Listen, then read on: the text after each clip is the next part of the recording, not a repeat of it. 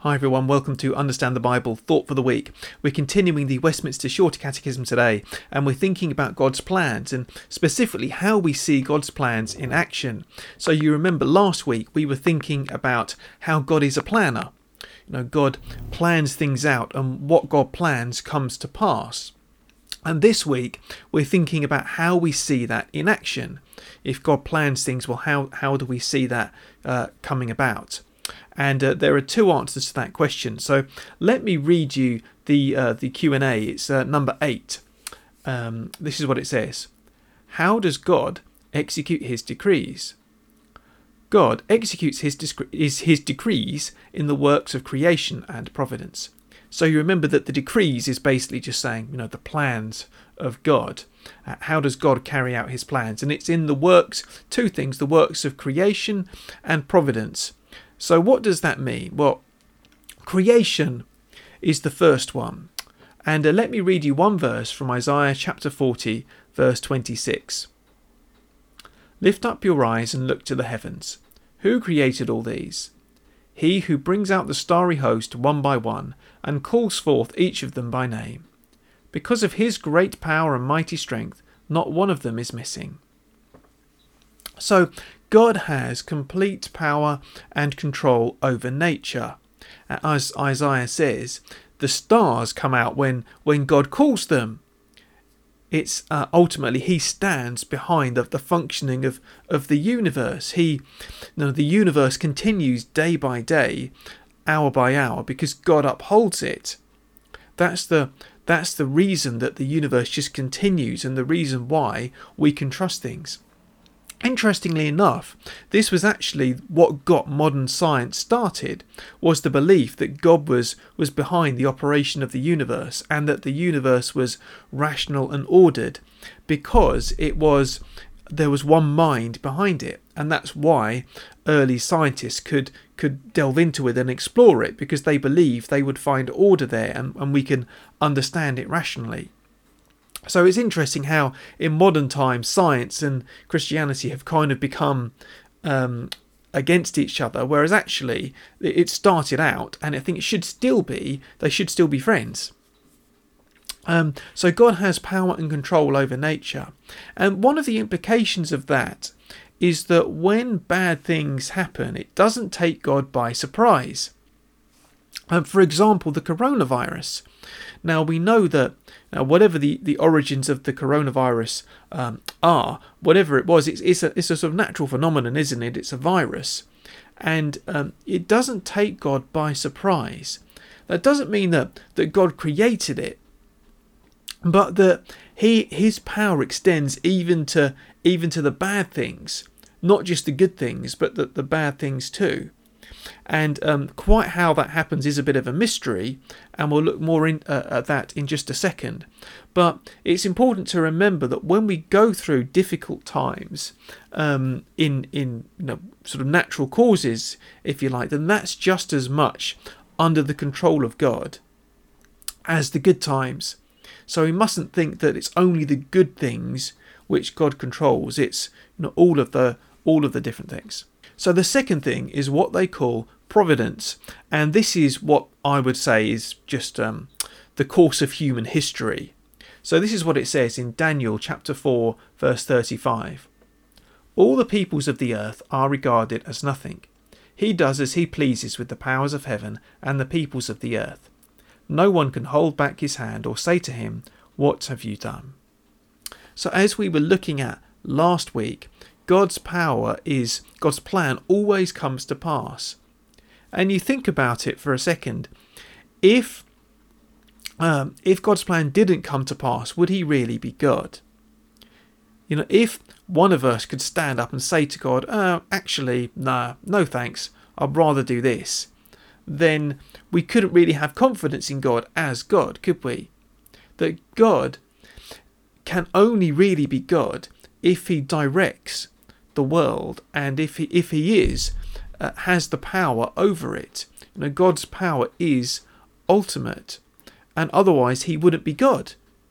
That's something which is really fundamental to who God is, and it's important for us to accept that and to understand that. Now, God's power, and like we talked about last week, when we think about God's power and God's plans, you might think, well, what about all the bad things in the world? And what about all of the bad things in my life and sin and everything? Does that mean that that's God's plan too? And that's a difficult question to answer, but think about the cross.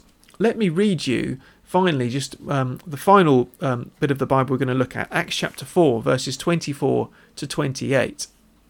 This is what it says. And this is the apostles and the disciples praying early on in the book of Acts, when Jesus had risen and ascended, and when they'd started to encounter opposition against them.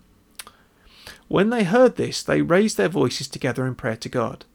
"Sovereign Lord," they said, "you made the heavens and the earth and the sea and everything in them. You spoke by the Holy Spirit through the mouth of your servant our father David.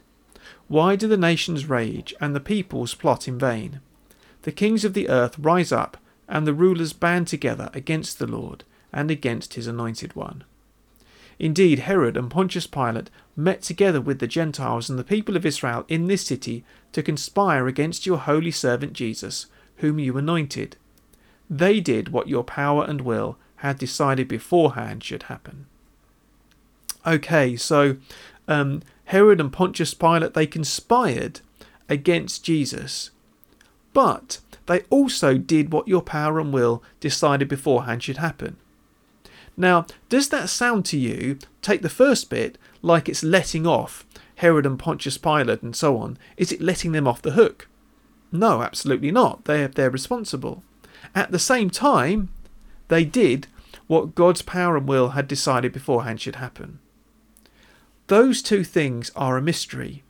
Now, we human beings, we have responsibility. We're responsible for our actions. We have, we will be held accountable for our actions.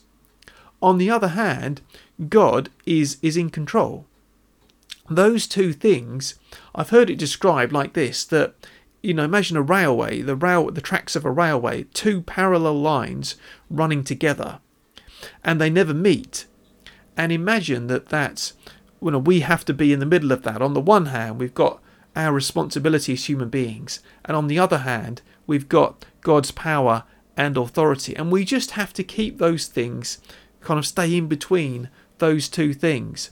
And it is a mystery how those two things are true at the same time. How can we be responsible while God remains in control?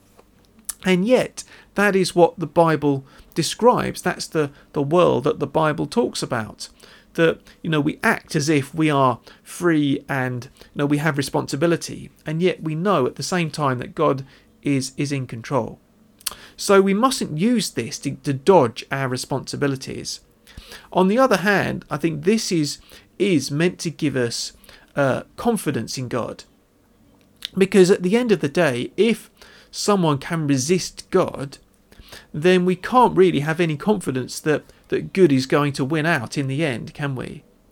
If God is, there's no assurance that God's plan will come to pass, then how can we know that in the end good will come, that the new creation will come, and so on? God doesn't have that power. So God has the power to make things come to pass, even through flawed human beings like you and me.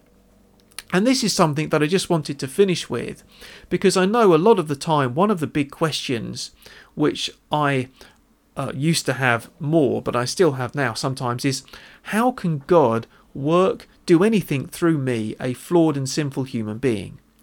I'm just going to mess things up. That's what I used to think all the time. And actually, this is comforting to me because it helps me to know actually God is not going to mess up. Whatever plans God has, I can't possibly mess them up. Even if I do the wrong thing, God will still use it for good. And that's what I've seen through my life. That's not an excuse for me to do the wrong thing. I must still seek God and seek to do the right thing with the power of the Holy Spirit. But it just gives me confidence that I'm not going to mess the whole thing up, and I'm not going to upset the apple cart and cause all of God's plans to fall apart. I couldn't possibly do that. I don't have that kind of power, and neither do you. That's the wonderful and encouraging thing. So let's take a moment to pray now and ask God to help us trust and accept these things. I know they're difficult, but let's ask God to help us understand. So Heavenly Father, we know that these are difficult things. These are things which are maybe hard for us to accept, hard for us to see how it works. At the same time, Lord, we pray that you would help us to give us a deeper trust in you and a confidence that your plans will happen and that we can be a part of those plans if we come to you. And so we pray that you would use us even as flawed and sinful human beings, and use us, Lord, for your glory. In Jesus' name. Amen. Well, thanks very much for joining me today for this session. Don't forget to check out the rest of the channel and the rest of the website, all of the normal things. But thanks very much for joining me, and until the next session, God bless.